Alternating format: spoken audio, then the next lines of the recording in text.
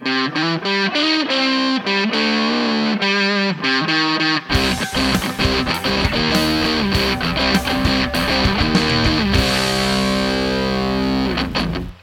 and welcome to the Get Offset podcast. My name is Andrew. I'm Emily. Yeah, this is Matt Hoops from Reliant K and 1981 Inventions. Woo! It's a pleasure to have you on the show. I am incredibly excited to have this conversation with you. Yeah, me too. I'm super thankful that you guys asked me to be here. Yeah. Speaking of being thankful, this is our New Year's episode. So happy New Year, everyone. Happy New Year. Why don't we start this episode with talking about some of our takeaways from the last year and kind of what we're looking forward to this upcoming year, just in the spirit of, is it a holiday? Is New Year's? I guess it's a holiday. I think it's a holiday. I mean, I don't have to work today. Well, there you go. I think it's a great holiday. Yeah, it's like celebrating newness and a fresh start, and it's awesome. I'm all about that. I like that. So I guess I can start if that's okay with you guys. Yeah. So I just before we recorded this, I was looking through my Instagram feed to see how much like my board has changed over the year, and it has a lot.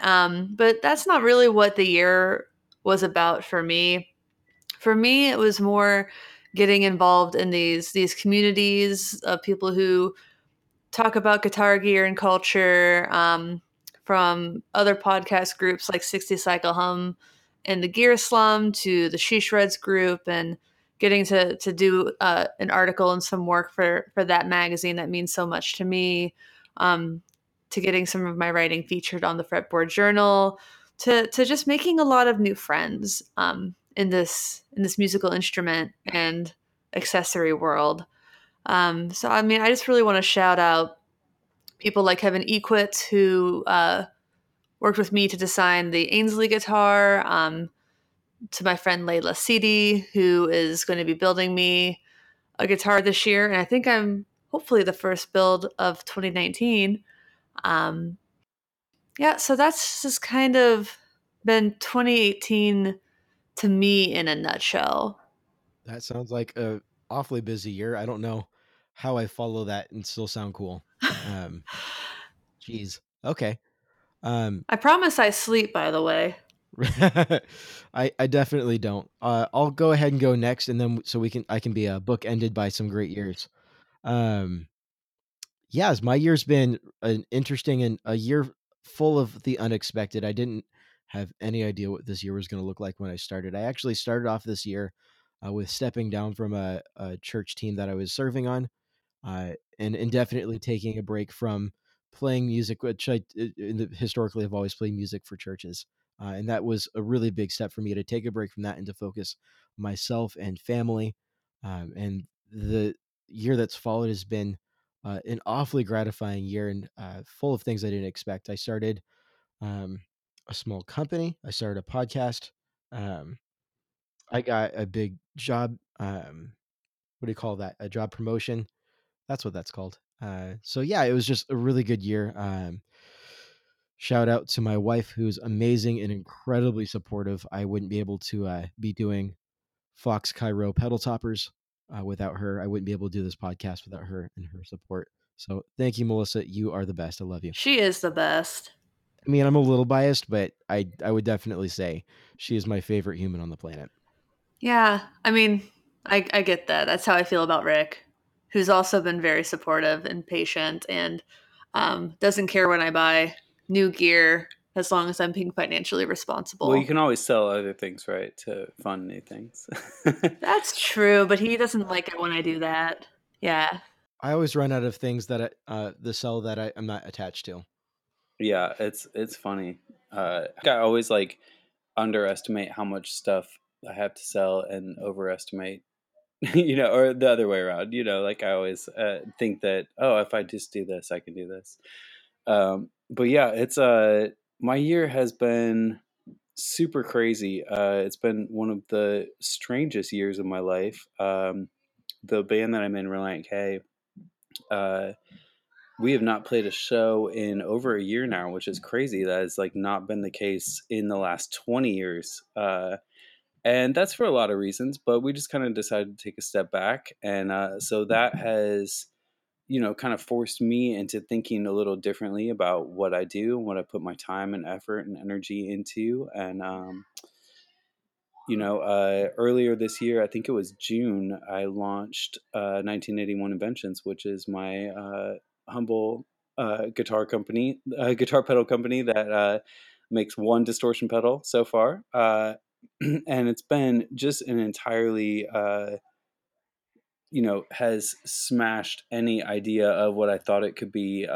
Has really grown in a phenomenal way, and has really been kind of fulfilling to me on a lot of levels. Just getting pedals to people and seeing the look on their faces, and hearing them plug it in for the first time. Some of my friends even, and it's just been that's been a really cool process. I think I do look forward to this next year, to getting back to writing music and making music and recording music, kind of in whatever context that takes. Um, but I'm excited. I'm excited to get there. So That's awesome. All right. Yeah, that I think that does it for our New Year's recap. That's the recap, but we didn't talk about resolutions. Well, Matt did. I have the same resolution every year. It's to consume less and to create more. Ooh, could you not personally attack me, please? That's a really good resolution. I might have to steal that. Yeah, do it. I have a hard time with New Year's resolutions. I guess this upcoming year would be to resolve the current conundrum that I'm feeling right now is how do I balance my time between pedal topping, the podcast, my day job, and family. And the last month or so, I haven't spent nearly enough time with family as I would love to, and they've been very supportive of that. And I want to figure out how I can better manage my time without giving up on the rad things that I'm doing over at Fox Cairo, the super rad things we're talking about here, and still getting to spend a lot of time with my family. So that's kind of what I'm looking at right now. How does that sound? Is that resolution-y enough? Yeah, that's really nice. and I think it's always, trying to find this balance that like maybe doesn't even exist. Like one of the wisest people that I know, John Foreman from Switchfoot, was once talking about his view of that kind of thing, and he was like, he's like, it's kind of like there's Switchfoot and my solo thing and my family, and there's enough room for two of them. So he Right. was just like, for him, it was just a matter of like making sure that his family was always one of the two things. Yeah. Yeah. It's like when you're buying a house and they say you can have, what do they say? You can have location, budget, and I forget what the other thing is. Like you can have two of the three, but you can't have all of them. Yeah, it's funny. Or it's like getting your car fixed. It was like I forget what the thing is. My mechanic had it up in his shop, but it was like you can have it fast, cheap, or good. Pick two. That's a good algorithm to work with. Yeah, so I that always stuck with me as I was waiting for my car to get fixed. That makes sense. Well, Matt, you've touched a little bit about what you've been doing with 1981 Inventions and Reliant K. Give us a little bit more. I'd love to hear just for the next couple of minutes before we jump into the main topic of Yeah. what we're going to be discussing. Tell us a little bit more about how 1981 started, how that relates to Reliant K, and if you don't mind, I'm going to sit back and just revel in this conversation. No, I love it. Yeah, so 1981 Inventions, I had the idea to start making my own pedal with Jono from Bondi Effects, who has been my friend for a long time. He was a friend of a friend who let me borrow his amp when my amp went down when we were playing in Kentucky. And I texted my buddy that lived in Kentucky at the time, in Louisville, and said, "Hey, I know you have a bunch of amps. Can you bring one to the show tonight?" I literally just blew every tube in my amp. And he said, "Oh man, I'm out of town right now, but my buddy has one." And so it was Jono, and Jono came down and was gracious enough to bring me a really nice amp to use for that night, and that was a huge help. And we just started talking, and he was like, "Oh yeah, and I also make this pedal. It's called the Sick Eyes." And you know, and at the time it was funny because I was like super burned out on a lot of boutique pedals. Uh, Mainly because I had owned a few at that time. This is like probably 2012, that they were just breaking all constantly on the road, where I was kind of going back to like Boss pedals and like Full Tone and you know, things like that that were just kind of more mass produced just because they lasted. And I was like, hey man, I'm totally happy to like listen to your pedal and give you my thoughts on it, but I'm probably not going to put it on my board. It's just I just need stuff that works, you know, kind of thing. And he ended up explaining to me like what the Sick Eyes was, and that how it was based on the Klon, but you know, kind of explained to me some of the differences he made. And I was like, oh, I'm really interested to hear this now. And we plugged it in, and I put it on my board that night, and I played the rest of the tour with it, and it's been on my board ever since. You know, so like that was kind of how that relationship started. But then uh you know, so that was at a Relient K show.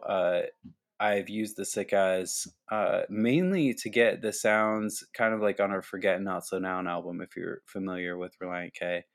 Um, and that pedal is just, it just does this like perfect, like mid-rangey kind of clean, but like still very rock leaning kind of sound that is just perfect for a lot of those songs.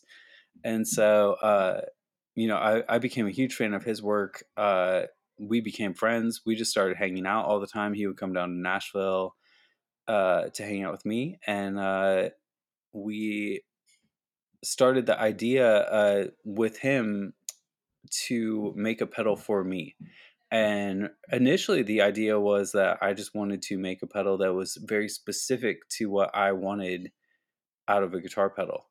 And we tried a lot of different things. I think we did 5 different, like full on like PCB prototypes. So like to the point of like designing, breadboarding, getting a prototype circuit board ordered, and then deciding to go different directions. So it was kind of always this like side fun thing. Uh, and I was always telling him, I was always like, hey, let's just release this under Bondi FX. Like if we land on something, you know, it's like let's release it through your company, and you know, just like make it your thing. Like you don't even have to cut me in, you know, like I just want to make it, you know, like I just want this pedal for me to play. Right, you're just Uh having the time of your life with it. yeah, like I just want to make something very specific to my needs. And he said, no, no, no. Like the only way I would do this is if, like, if you wanted to release it, but or basically like if you want to use it for yourself and you can release it, but I would never release it under Bond FX. And I said, okay, well that's fine. And so we started messing around with it, and we did 5 different prototypes, all kind of with different like a different take on things. You know, some were more preamp leaning, some were more distortion or overdrive leaning, some kind of borrowed some things from some classic pedals like Klons and Timmy's, and you know, things like that. Right, right. And with each one, kind of just felt like I don't know, it was like after spending a little bit of time with each one, I was like just not inspired by it. I was not ready to go on any of it. And you know, honestly, at that time I knew so little compared to what I know now about how pedals are designed and what makes them good, and you know, all of those things. And There's a lot that goes into it, yeah. yeah, I remember we were on tour uh, on the 10-year anniversary tour with Relient K, and I had the 4th version of the prototype with me then, and I had played it for a few shows, and I had listened to some board mixes, and I could tell the songs. I knew the songs that I used it on, and they sounded so much worse than the other Oh, songs. no. And I was like, "Oh no, I cannot use this, but now I need another high gain pedal." And at that point I had taken the Rat off my board, and we were in Chicago, and I got on the subway or the L train or whatever they have there. And I went down to Chicago Music Exchange and I just tried a bunch of things, and I walked away with the Caroline Haymaker, who Philippe from Caroline is also a really good friend of mine. And I bought the Haymaker then, and I played it next to my pedal, and I was like, oh no, I am so far away from this pedal, which is good. That's a great pedal, though. Yeah, no, it's phenomenal, and it's such a cool take on the Rat, and does a lot of so many more things than just a Rat. And I really loved it, and used that for the rest of that tour, and I still have that pedal. It's a great pedal. But anyway, to get back to the story, it's Jono and I started working. I kind of kept working on it for a while, and then he went to move back to Australia a few years back. So he was living in Kentucky. He moved back to Australia, and at that point, he said, why don't you take kind of take over? And I had some friends who were helping me here, and felt like we couldn't quite get like land on anything entirely. I felt like we were like we could get like 85% there. But during that time, I kind of started getting into used and vintage pedals, and I purchased I purchased a 1981 Tube Screamer, which I was like, this is, I don't care what anyone says, this is the perfect overdrive. Like all the other ones are wrong. This one is right. And also a 1985 Whiteface Rat. And I have owned all the Rats, and I've done all the Rat mods, and I've done I've had the Keeley mods and JHS mods and the Wampler mods, and I've done mods and the vodka mods, and I could like go on the Rat for a long time, but I've always used Rats, and I've always been trying to like chase down what it is I like about it and try to make it better, because it wasn't quite doing it. But I also loved it for what it was, so if that makes sense. Yeah, that totally makes sense. So I mean, the Rat pedal, I've always really connected with it. From back in the day, even I bought a Mesa Boogie dual rectifier and spent all of my money on it, because that's what all the other pop punk bands had. And for that time in the late '90s, it sounded good. It's a very solid amp. But where I figured out that the Rat was more my taste is when I started using the Rat on the clean channel of that amp, and I was like, oh, I actually like this better than the distortion channel. And then I bought a vintage Marshall and started running the Rat through that, and I was like, I think Is I that like this better. your giant super lead? Yeah, that was that amp. And I still have that amp. I still test every single 1981 pedal on that amp because I know it so well. And I remember the show that we were at, where I was just like, A being the Mesa, and the Mesa with the Rat, and then the Marshall with the Rat, and I was like, oh my goodness, this is perfect. The Marshall with the Rat is perfect. And I sold the Mesa like the next week. I was like, literally like, this is my new realm. And this is a long time ago. This is like 2001 maybe. Yeah. This is probably around when you guys would have been doing the record, or a little bit before that. This is before that. Yeah. So kind of to get back to the story, I had tried to move my design forward for the last few years. But just kind of did it like when we had time off, when we were on the road, and would kind of come home, and I would start messing with it, and I would kind of get to a hard place, or something I didn't understand or didn't know how to fix. And I would kind of just put it to the side, and we would go on tour and do another record, and but I would keep coming back to it. There's something about it that I wanted to conquer, that I wanted to make something finished, even just for myself. At that point, it was Jono, probably like last summer, so like a year and a half ago, contacted me and was like, hey, let's finish that pedal. Like, send me where you're at with it.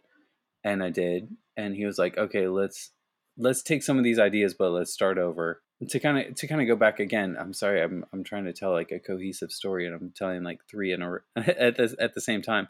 what I was trying to say by the vintage pedals is that I got this 85 white face rat, and I was like, oh my goodness, in the same way that this 81 Tube Screamer was the best overdrive I had ever played, I was like, oh, this 85 rat is better than all the modded rats. It's better than all the newer rats. It's better than the reissues. It's better than the early big box ones. Like this one is special. And this one is the closest one that I've ever heard to what I want out of a rat. And so at that point, I was literally just trying to recreate whatever that was, because I was like, okay, these pedals are old. There's not a ton of them. They're $350 on Reverb or whatever. And, maybe if I could make one and sell it for less, other people might also appreciate this. That way they could experience the magic of the white face rat without having to shell out for one that's occasionally comes up in decent condition. And they get a few upgrades, like an LED indicator, Right. Things like that. Yeah, I have a 1989 Proco Rat 2, and I don't know if I could ever move to white face rat just because the LED would throw me off. The lack of an LED, rather. The LED thing is pretty wild. The good thing about a rat is it's usually pretty easy to tell if you have it on sonically. It's obvious. So anyway, I felt like this pedal was my favorite, and I have always run rats. This is like the way that I run them almost exclusively. I know some people kind of do the fuzz thing on the top and go high gain and, cut the filter all the way off and do things like that. I always run rats like at the lowest gain possible. And to me, like on a rat pedal, like the distortion knob, when you're moving it up at the bottom, it sounds pretty bad and very thin and very tinny. And you get to this like sweet spot. It's usually right around like between 10 and 11 o'clock. And it just, you just like hear like the low end come back, but there's still a clarity because the gain is down. But it's just like this sweet spot, and you hit it, and when you hit it because it sounds perfect all of a sudden. So I wanted to make a pedal that I was like, okay, this is really great, but like everything below this setting of gain is unusable.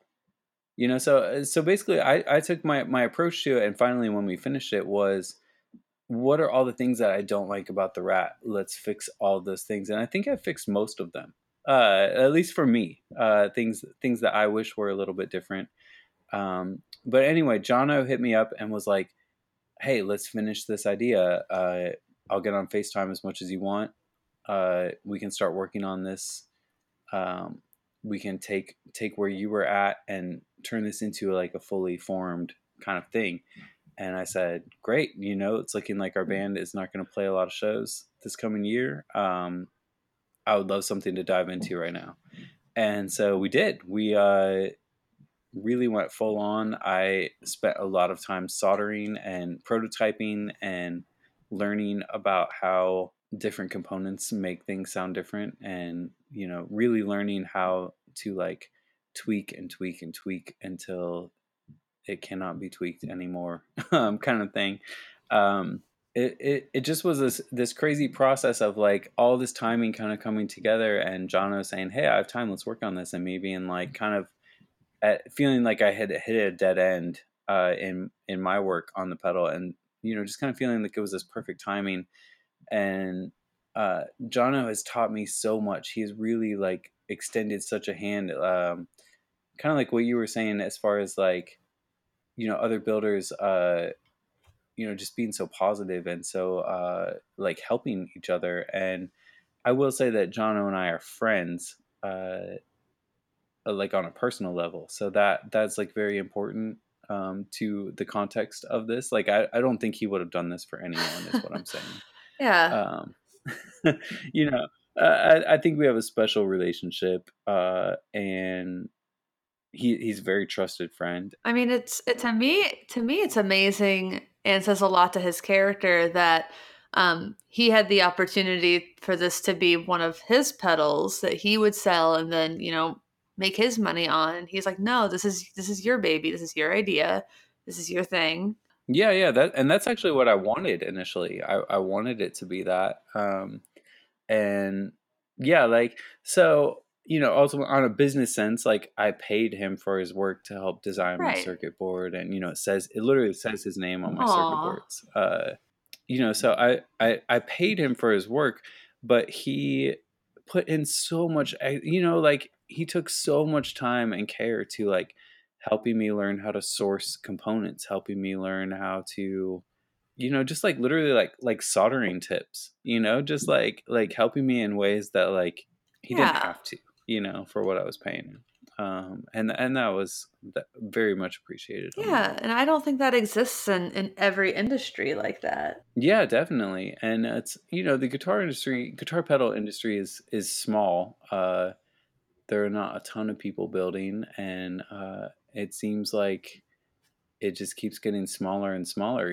I keep meeting new people, and was just messaging with uh, the folks over at Oh, Maris. yeah. I have been wanting to pick up an Enzo forever, and I forget how the conversation started, but we started talking on Instagram and just decided to trade one of my pedals for one of their pedals, and I was like, "Oh, this is great! Yeah, I love Nice. this." So it's been cool, and there've been a ton of other people in the industry that I have talked to and kind of like become friends with. Really doing what I do, and they are doing what they do. Yeah, it doesn't feel as hyper competitive as some things are. And I don't really know why that is. I feel like some industries are like you either buy Coke or you buy Pepsi, and there's like two sides, and I'm sure that there are like fans who feel that way, like, oh, I'm a JHS person, I would never buy a MXR pedal or whatever, Yeah. but it feels like the builders aren't as in on that, at least publicly. I'm sure things go on behind the scenes and people have opinions, and that's inevitable when you have so many groups of very, very different people selling things or even in a room together. But Yeah, it yeah. seems like it's not advertised as I very seldom see somebody straight up say, this is like this and it's better than this on an advertising or marketing side.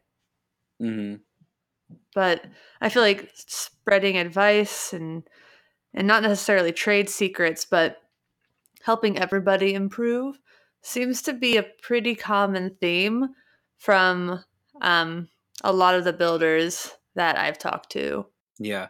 It would be difficult for me to list all of the people that have helped me, and I tried to. I actually in my pedal kind of like info page and things like that. I literally put like a thank you section, like I was putting on an album or something, just because maybe that's the world that I know.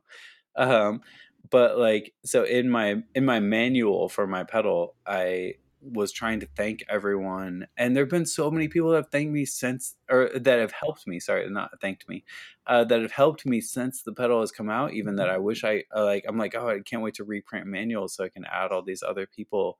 Like Josh from JHS is like, he's been a friend for a long time. I knew him from when we were playing in Reliant K, and he would send us, I think John, our guitar player, had like one of the first Pink Panther, analog tap tempo delays that he did, and he was just sending stuff out and being super generous at that point.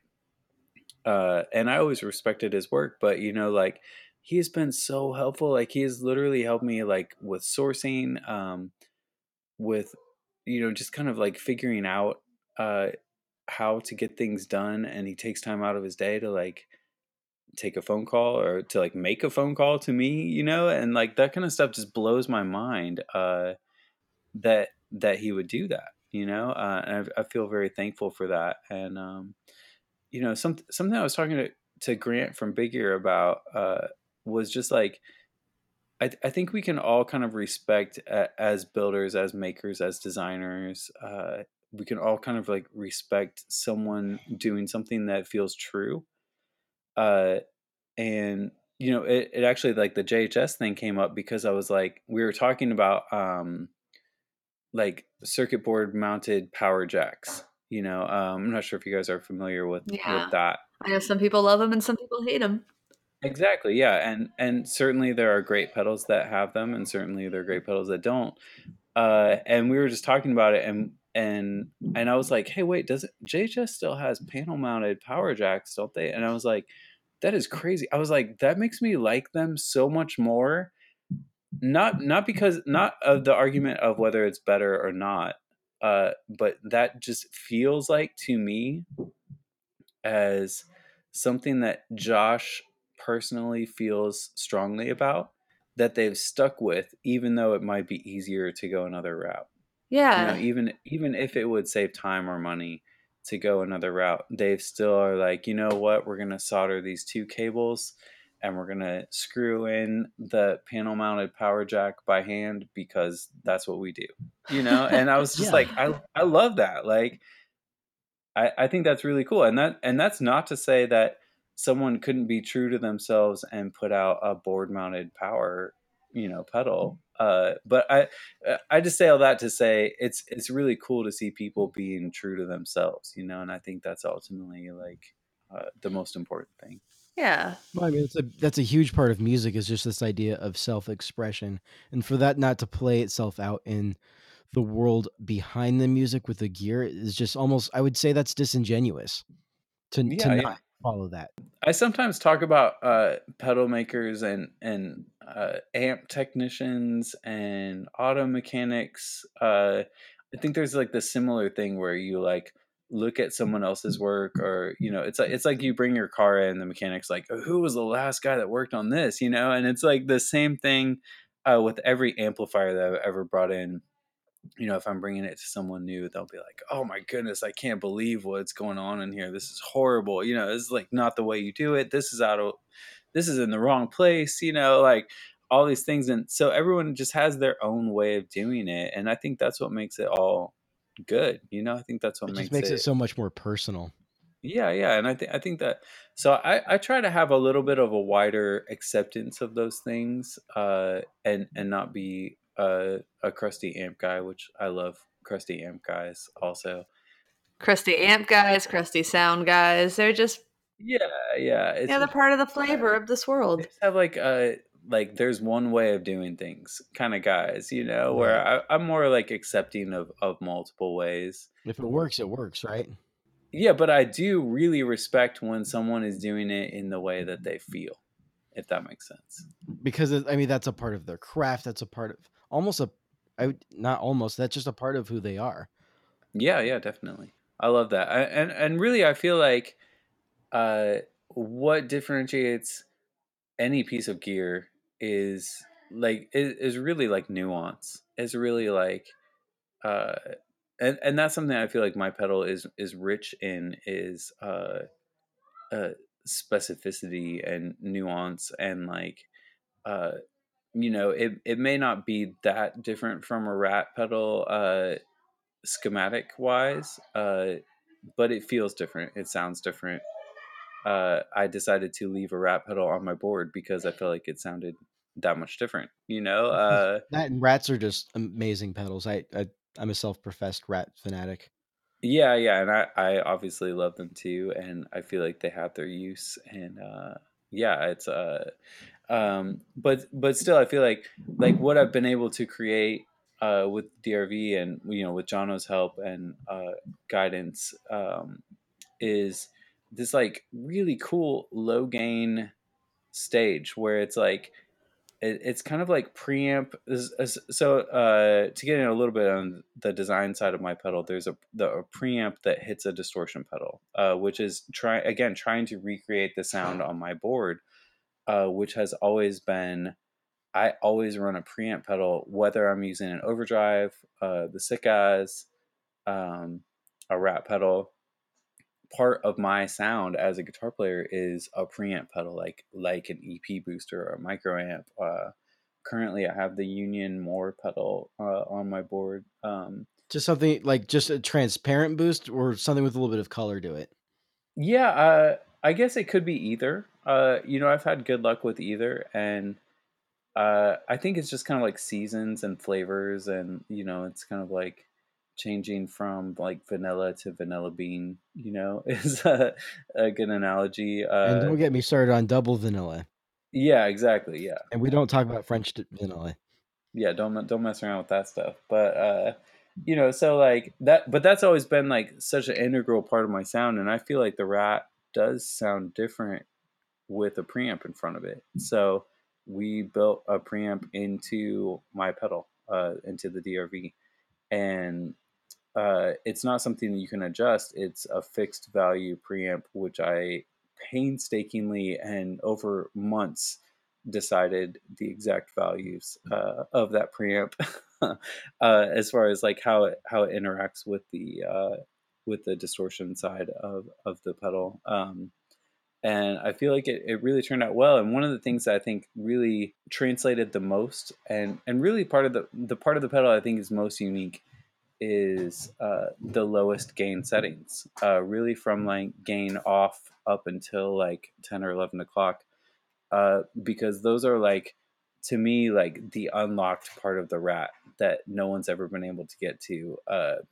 But now it sounds good, so Yeah. I was taking all these things of the Rat and saying, well, I don't think the low end's quite right, so we spent a lot of time getting that right, and I don't think the mid-range is quite right, so we spent a lot of time getting that right, and I don't think the filter knob's doing exactly what I want it to do, and so we spent a lot of time on that, and I think it needs to be louder on the output, so it was all these things, and fixing, kind of fixing things that I felt like I just wanted to be different for me as a player.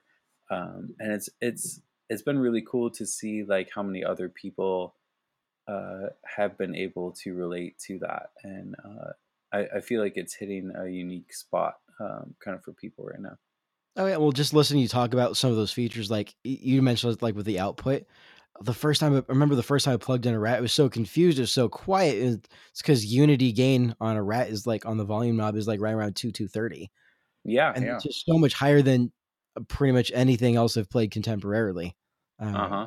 Just so just getting to hear you talk about the things that you like about the Rat and the deep sense of respect and that you have for that circuit, but also wanting to improve upon the little things that aren't deal breakers for calling a Rat a great pedal, but I I just think that's so cool. Yeah, so like when I run a Rat, typically I have the level almost maxed out. That's like my setting. Yep. And I don't feel like that's wrong. I don't feel like it's I don't necessarily wish it got that much louder. But it just felt like to me like, oh, can we get more output? Yes. Okay, let's do that. Like that was like a pretty simple no brainer kind of question for me. Yeah. Well, I know before in our pre-show chat, we talked a little bit about great guitar stores, and I used to live in Nashville, where you live now, um, and back then, I kind of left right when like Carter Music became a thing, right when Grand Guitars moved, um, and I do think one of the reasons I wasn't really big into pedals until I came to Seattle was that there weren't really any stores that had a lot of them. There were a lot of acoustic stores. I mean, it's Nashville. Um, but there was one store in 12 South called Corner Music, which I hope is still there. And they had a few things. They had more electric guitars than anywhere else I went. But you were telling me about not East Side Music. It is Eastside Music, yes. Aha. Eastside Music Supply. Nice. That is it. Yeah, and you said they were big in the whole creation of the 1981 and I'd love to hear a little bit more about that. Yeah, so especially Blair and Micah that work at Eastside Music, I just became really good friends with them. And also Brandon. I don't want to leave out Brandon. But yeah, just I would just go in there and hang out and geek out about pedals, and like talk about boards and vintage pedals, and Boss pedals. I have a crazy Boss fanatic side of me. But yeah, like we would just had a lot of common bonds when we first started out, and when I first started working on the pedal, and they are a shop here in Nashville, highly recommended, and they just go above and beyond to, you know, get all the Spaceman pedals. They go above and beyond to like and not just the ones that you can find. You know, they'll have like the Aphelion and the Saturn V, and you know, like that kind of thing is like very important to them, um, to have. Uh, you know, kind of like whatever kind of pedals, and they work with a ton of boutique builders, and also some bigger ones. But you know, just their selection and their curation, and just their attention to, uh, you know, it's kind of like a guitar shop for guys that have big pedal boards. You know, that's kind of like, and all of those guys do, and even the guys that have smaller boards are constantly changing, you know, and constantly upgrading and thinking of new things, and really being inspired by that next thing. And but yeah, Eastside Music has been such a you know, like a third place for me, you know, like homework and also a hangout place. Really good friends, and you know, they've literally walked alongside me through the creation of my pedal, you know, from like breadboard to like multiple versions of prototypes, to uh, you know, finally, you know, the product that it is now.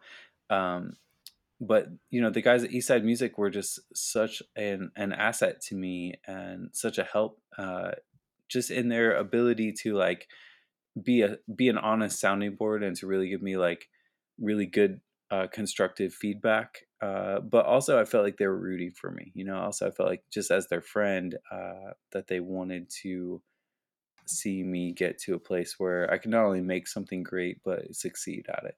So I love that, and I love that Nashville has that community now, and I'm glad that so many places do, especially in a world where you keep hearing about, you know, brick and mortars shutting down. I feel like it makes places like good guitar stores more important. yeah, I haven't been to a lot of guitar stores in Seattle, but Emerald City, have you been there? Oh yeah, I used to work right around the corner from them. That's a Nice. great Yeah. place to spend a lunch break. I would always pop in there when we were on tour, and you know, play a 50s Les Paul or something. Oh yeah. Oh, they have a bunch of those. In the vault. The vault. One place, just talking about guitar stores. Um, so I'm from Cincinnati, and I grew up going to a place called Mike's Music in downtown Cincinnati. Yeah, that place is the best. Have you been to the third floor? Oh yeah, Oh, I love the third I've floor. been all through that place. Oh, that third We floor. I'd never seen it until I went back in October, and I wanted to take my husband. He's like, "Oh, you want to go to a guitar store?" Da, da, da, da, da. And Perfect. yeah, and he was like, "Okay, I get it." Like pretty much as soon as we walk in, he looks around. He's like, "I get it." And then it was the first time I'd ever been invited to the third floor because I think it's the first time I'd been since I was maybe 17. Hmm. And gosh, it's just a thing of beauty. Yeah, it's insanity. One of my one of my friends was telling me about the old Groons in Nashville and getting invited to the second floor there or something. Oh, that was a hard invite to get. And they were like, "Oh yeah, here's Johnny Cash's guitar. It's $280,000." Or here's, you know, like they had all these crazy guitars Oh. in there, that were just incredibly valuable. Yeah, I think Uh, my friend Brian is the only person I know who's been invited on his own up oh there. wow, Yeah. yeah, I don't know if you know him. His name is Brian Simpson. He performs as the Whistles and the Bells. I haven't heard of it, but I should definitely look it up. Huh. It's good. My husband's gonna get mad about this. I forget what his other band was, but I think they were bigger. Oh, nice. I'm sure I can find it on the internet. Emily, that reminds me, you mentioned Cincinnati. Matthew, Emily grew up in Ohio, and didn't you as well, I Matt? did, yeah. I lived Canton, that's right. a lot of my life in Ohio. Yep. It's actually Cincinnati's kind of like almost the halfway point between where I grew up and Nashville. That makes sense because it's like 3 or 4 hours to Nashville from Cincy. Yep. So it's a good halfway point. But yeah, I'm talking about Mike's music. I'm like, man, next time I go up to visit family, I should stop by there because Yes. I would mainly only go there. We've played at Bogart's a lot of times. Like, Oh yeah. when I say a lot, I mean like 15 times. Did you play Bogarts when there were still Sudsy Malone's across the street? Oh, I don't even remember that. Sudsy Malone's was a combination bar, venue, and laundromat. Oh, well, there are kind of a lot of. I think that might be an Ohio thing because there are a few of those in the town I grew up in. Yeah, I mean it makes sense, I guess. Yeah, kind of. I don't know. I mean, I think it'd be more fun to have an arcade / laundromat. I mean, they both use quarters. Yeah, there you go. One save on the change. I'm just imagining. I'm having a hard time here because of your hometown having anything fun to do in it because they always say in Canton you can't enjoy yourself. Thank you. Yes. Is that a real thing? Yep. It's from one of our songs. Oh, I'm so sorry. I'm embarrassed. How can you not enjoy yourself with the Pro Football Hall of Fame? Yeah, I think I only went there on like a high school trip. Was my only time there, and it's I'm a place. Sports as a whole, I guess, but I never really felt like it was necessary on a Saturday afternoon to go to the Hall of Fame. No. But you were probably closer to like Cleveland. I forget exactly where Canton is. Oh yeah, it's like an hour from Cleveland. So. Yeah. So Cedar Point and stuff like that, I assume was more how you'd rather spend a day. Definitely. Oh, sorry. I could just talk about Ohio and food and see. I thought we were just going to talk about Nashville. I forgot. I know Andrew's a big fan of your band. I don't think I'd heard of you all until college. My freshman year roommate was a fan. I'm sure she still is. Because I went to Belmont in Nashville. So that was kind of a Christian university. Mm-hmm. So a lot of people there. That was kind of the first time I'd heard about Relient K. But yeah, I miss Ohio sometimes. I miss the food, weirdly. I miss the pizza. That is really weird because you live in one of the best cities to eat, I think. Yeah, but they don't have Donato's. It's like so trashy, but also good. Oh, it's so trashy and good. Well, and Seattle also doesn't have In-N-Out, so how good could the food be here? We have a Cali Burger and a Shake Shack. It's not the same, and you know it. I just like to say it to make you mad at this point. I know. I still need to go. Every time I look up like Shake Shack, I see that like the lines are still like around the corner. When the lines die down, I'm gonna go and follow through on our bet that we have. Dude, just order through the app. Select a time when your food's going to be ready. You get a text when it is ready. You walk right up to the counter, you pick it up, and then you eat it. Beat the system. No excuses. I guess I really don't have any excuses. I guess for context, not to leave you out of the loop here, Matt, but a few episodes back, we made a bet now that Shake Shack is coming to Seattle that if I try Shake Shack and I like it better than In-N-Out, I will peel the In-N-Out sticker off of the back of I mean, I don't think you're going to. I mean, you're not going to do it. Yeah. I'm a man of my word, but I'm also biased, so it's a bit of a rigged bet. I think but nonetheless, I'm going to try it. The only real solution would be to do a blind taste test on just a normal cheeseburger. One from Shake Shack, one from In-N-Out, and one from Cali Burger. I mean, can't we all just agree that they're all good, though? Yeah, they are. I mean, I am sure they're all great. I just have my personal preferences because I spent most of my childhood in California. I get it. I get having attachments. I mean, can you guys see the correlation between guitars or guitar pedals? Even like let's even just narrow it down to like overdrive pedals alone. You know how you can like it's kind of like a good burger. You know, like you can talk about the differences from one to the next, but really a lot of it is just like kind of whatever one you're in the mood for in that moment. Yeah.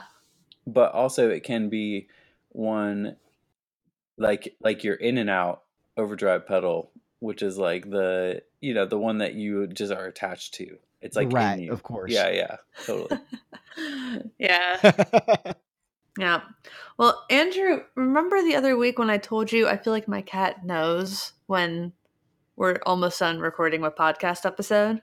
Oh, Yeah, is it it's happening again? happening again. The cat feels it. She knows. Strong with the force, I that feel one it. is. I feel it all the way here in Nashville. Oh, that cat force. I don't know if you're a cat person. I do have a cat. It was my wife's cat before we got married, and so he is now also mine. Aw, what's his But name? Graham, and he's a Graham. amazing cat. Like So Graham Parsons? Oh. no, Maybe not. I don't. Like Graham Cracker? She said she was naming him that because she wanted to. That was one of her names for like a possible son name, but she was like, "Well, I'm definitely never having any more kids." And we had a baby like a year ago, so Oh, congratulations. and we named him Cedar Aw. and not Graham because Graham was taken. Yeah, I mean, you kind of can't. It's like Indiana Jones when he says, "We named the dog Indiana." Yeah, Can you imagine naming your kid Indy. after your pet? yeah. Like, why'd you name me this? Because I had a cat named that. What? That's beautiful.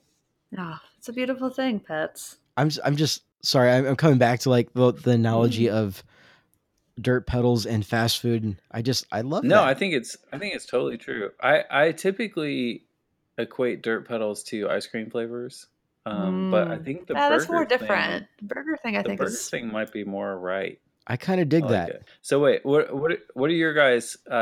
What's your in and out of dirt pedal? like, what's my favorite dirt pedal Yeah, ever? like the one. Yeah, like the one that you would go back to. I don't know if I will. I don't know if I will ever take the BD2 off my board. There you go. That's a perfect one. But also the Pelican Noiseworks Half Horse. I thought I hated fuzz until I got this pedal. Yeah, it's a really cool circuit. Yeah. For me, I'm gonna have to hands down go with Rat. We also haven't played the 1981. Well, I Oh, I haven't. know. Yeah, I need to get you guys some. I should have sent one before. I'm actually like in the middle of finishing. That's actually what I've been spending most of the last few days. Recording wise. I've been. I took a enormous amount of pre-orders on my last order, and I think it's maybe more pre-orders than one person should take on. In hindsight, but I've been doing everything in my power to get all of those out the door, and I'm doing it. So that is a good thing. Nice. Well, that's awesome. But once the weather clears a little bit, and I can take a little bit of time off, I would love to hear your guys' thoughts on the pedal. Yeah. I mean, I really wanted to get. Yeah, was really looking to try to buy one when. I don't know if you've gotten the pink enclosures in yet. I have a few. I have them. I have a large number of them that are being printed currently, so I will have those Nice. soon. Oh, please let me know. I will for sure. But yeah, I'm really stoked to release the pink one as well. I'm actually thinking about at some point like discontinuing the chrome version, which has been my favorite.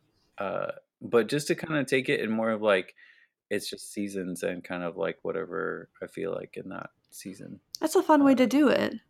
Yeah, because I'm like, well, I don't I don't have anyone to answer to, you know? I don't have a board of directors or like I can just do whatever I want.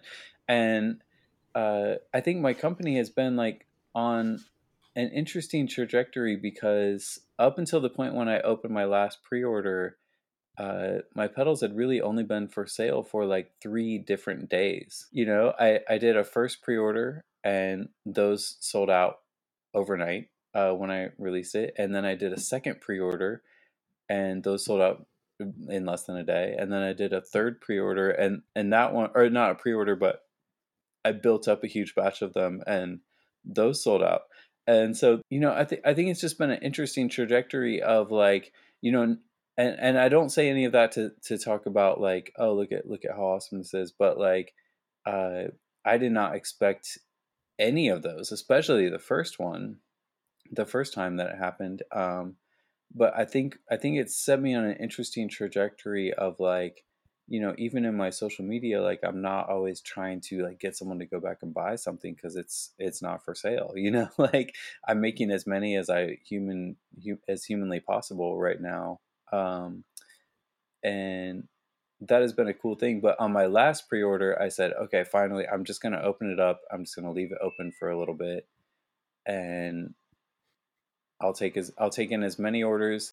My only thing that I'm going to tell you guys is I'm not going to give you a hard deadline of when it's going to ship because I don't know. And I still need to source a lot of this stuff. And I'm one man building pedals, and so it's going to take a while. And it has been just on a sourcing level alone. It has been one of the most difficult uh, things that I've ever done as a human in my life, just like get all the things that I need to sell the pedals. And it seems easy. It seems like, even comparatively to my earlier releases, it feels like things are just being thrown at me, where, yeah, I should have had this out a month ago or so or more. But then I'm also like just the sheer volume of like the units that I'm trying to ship. I try to give myself some grace in that, it's a lot, Yeah, and I so mean, you're making them, so yeah, so I'm doing what I can. And kind of like the main thing, also about, like talking about core values, and like I love doing this. I love building pedals. I love every single process of it. I love every part of the process. And you know one thing that I'm not going to do is skimp on anything, or speed through a process, or send a pedal out that hasn't been tested properly, or like even like use a knob that I don't feel like is perfect for my pedal. mhm. So that's been like a huge sourcing thorn in my side. But also I feel like that's kind of like what I'm like, why even do it? If I'm not going to be like very specific about what I want and what I want to put out, then like there's just such a value in that I want to like hold on to. And I think a lot of times that makes things a lot harder for me, a lot more difficult. But I feel like there's still value in that. There's still worth in that. So ultimately, I'm just thankful for this. I'm thankful to be able to make pedals. I'm thankful that people enjoy playing them, and I'm excited to make more. So we'll see. We'll see what happens then. Seriously, I have so much respect for that mindset, that process of wanting to get it right, not wanting to parse off certain parts of the process to someone else because this is something that you enjoy. That's so rad. Yeah, yeah. So I'd like to keep it like this as long as possible. And it's those are questions that I have, even still to work out, in my head. Even it's like, how big do I want to get, or how like even like what are my goals, really kind of like focusing on like what kinds of things do I want to do.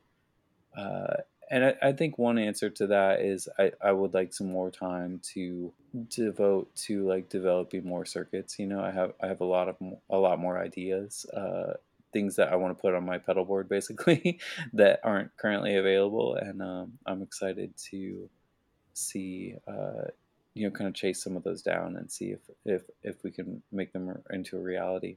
Um, and then also like I want to keep doing music. I want to create and record, and still have like an outlet on that realm. So we'll kind of see like what happens in the future. But building pedals has been just a super positive thing in my life, and I'm really thankful that is just something that's like I really it feel like in the same way it's kind of like scratching that itch of like creating and putting out into the world, like it feels like I'm doing something important, if that makes sense. Yeah. That totally makes sense. And I can relate to on a much smaller level to preface. I can relate to a lot of those thoughts sound like things that I've had the last couple of months as I've been working with my own side project between the podcast and then the pedal toppers, and just hearing that from you is just really cool to That's hear. awesome. Yeah, yeah, I checked out your page on the pedal toppers, and that's awesome. So I'm Oh, thank really you. stoked to see what happens for you. Well, hey, folks, thank you so much for listening. We've got a couple of sponsors for this episode that help us put out content like this. They've been so gracious to us, and we're so thankful that they've been as supportive as they've been. First off, I want to shout out to Phil Sakanashi over at Tasty Cables. This episode is actually the first episode I'm recording my microphone through one of his XLR cables. I got it in last night. I got out of the bag, and I just love the build quality on this. I love how it feels. Um, yeah, it's just super sleek looking. I cannot say enough good things about Phil. So that's for you, Phil. Thank you so much for that. And also to Curtis Lamberton over at Lambertone's Pickups. If you have not listened to any of his stuff, go listen to a demo. If you have the opportunity to purchase something from him, do it. You will not regret it. I've been playing his cremas for probably 6 months now, and I just again plugged it in last night, and it just still sounds fresh and new and exciting. And I've never felt this way about a set of pickups before. Cannot wait to get my Jazzmaster cremas. Oh, I can't wait for you either. Yeah. So he's also just one of the raddest dudes I've ever met. He is definitely worth giving your money to. So, and then, yeah, and thank you so much to Matthew Hoops for coming on the show. Check out his stuff at 1981inventions.com. Also sign up for his mailing list. Yeah, Matt, thank you so much for coming on. I really, really enjoyed this. Yeah, man. Thanks so much for having me. Yeah, we'll have to have you back on sometime. Happy New Year again, guys. Happy New Year. Goodbye.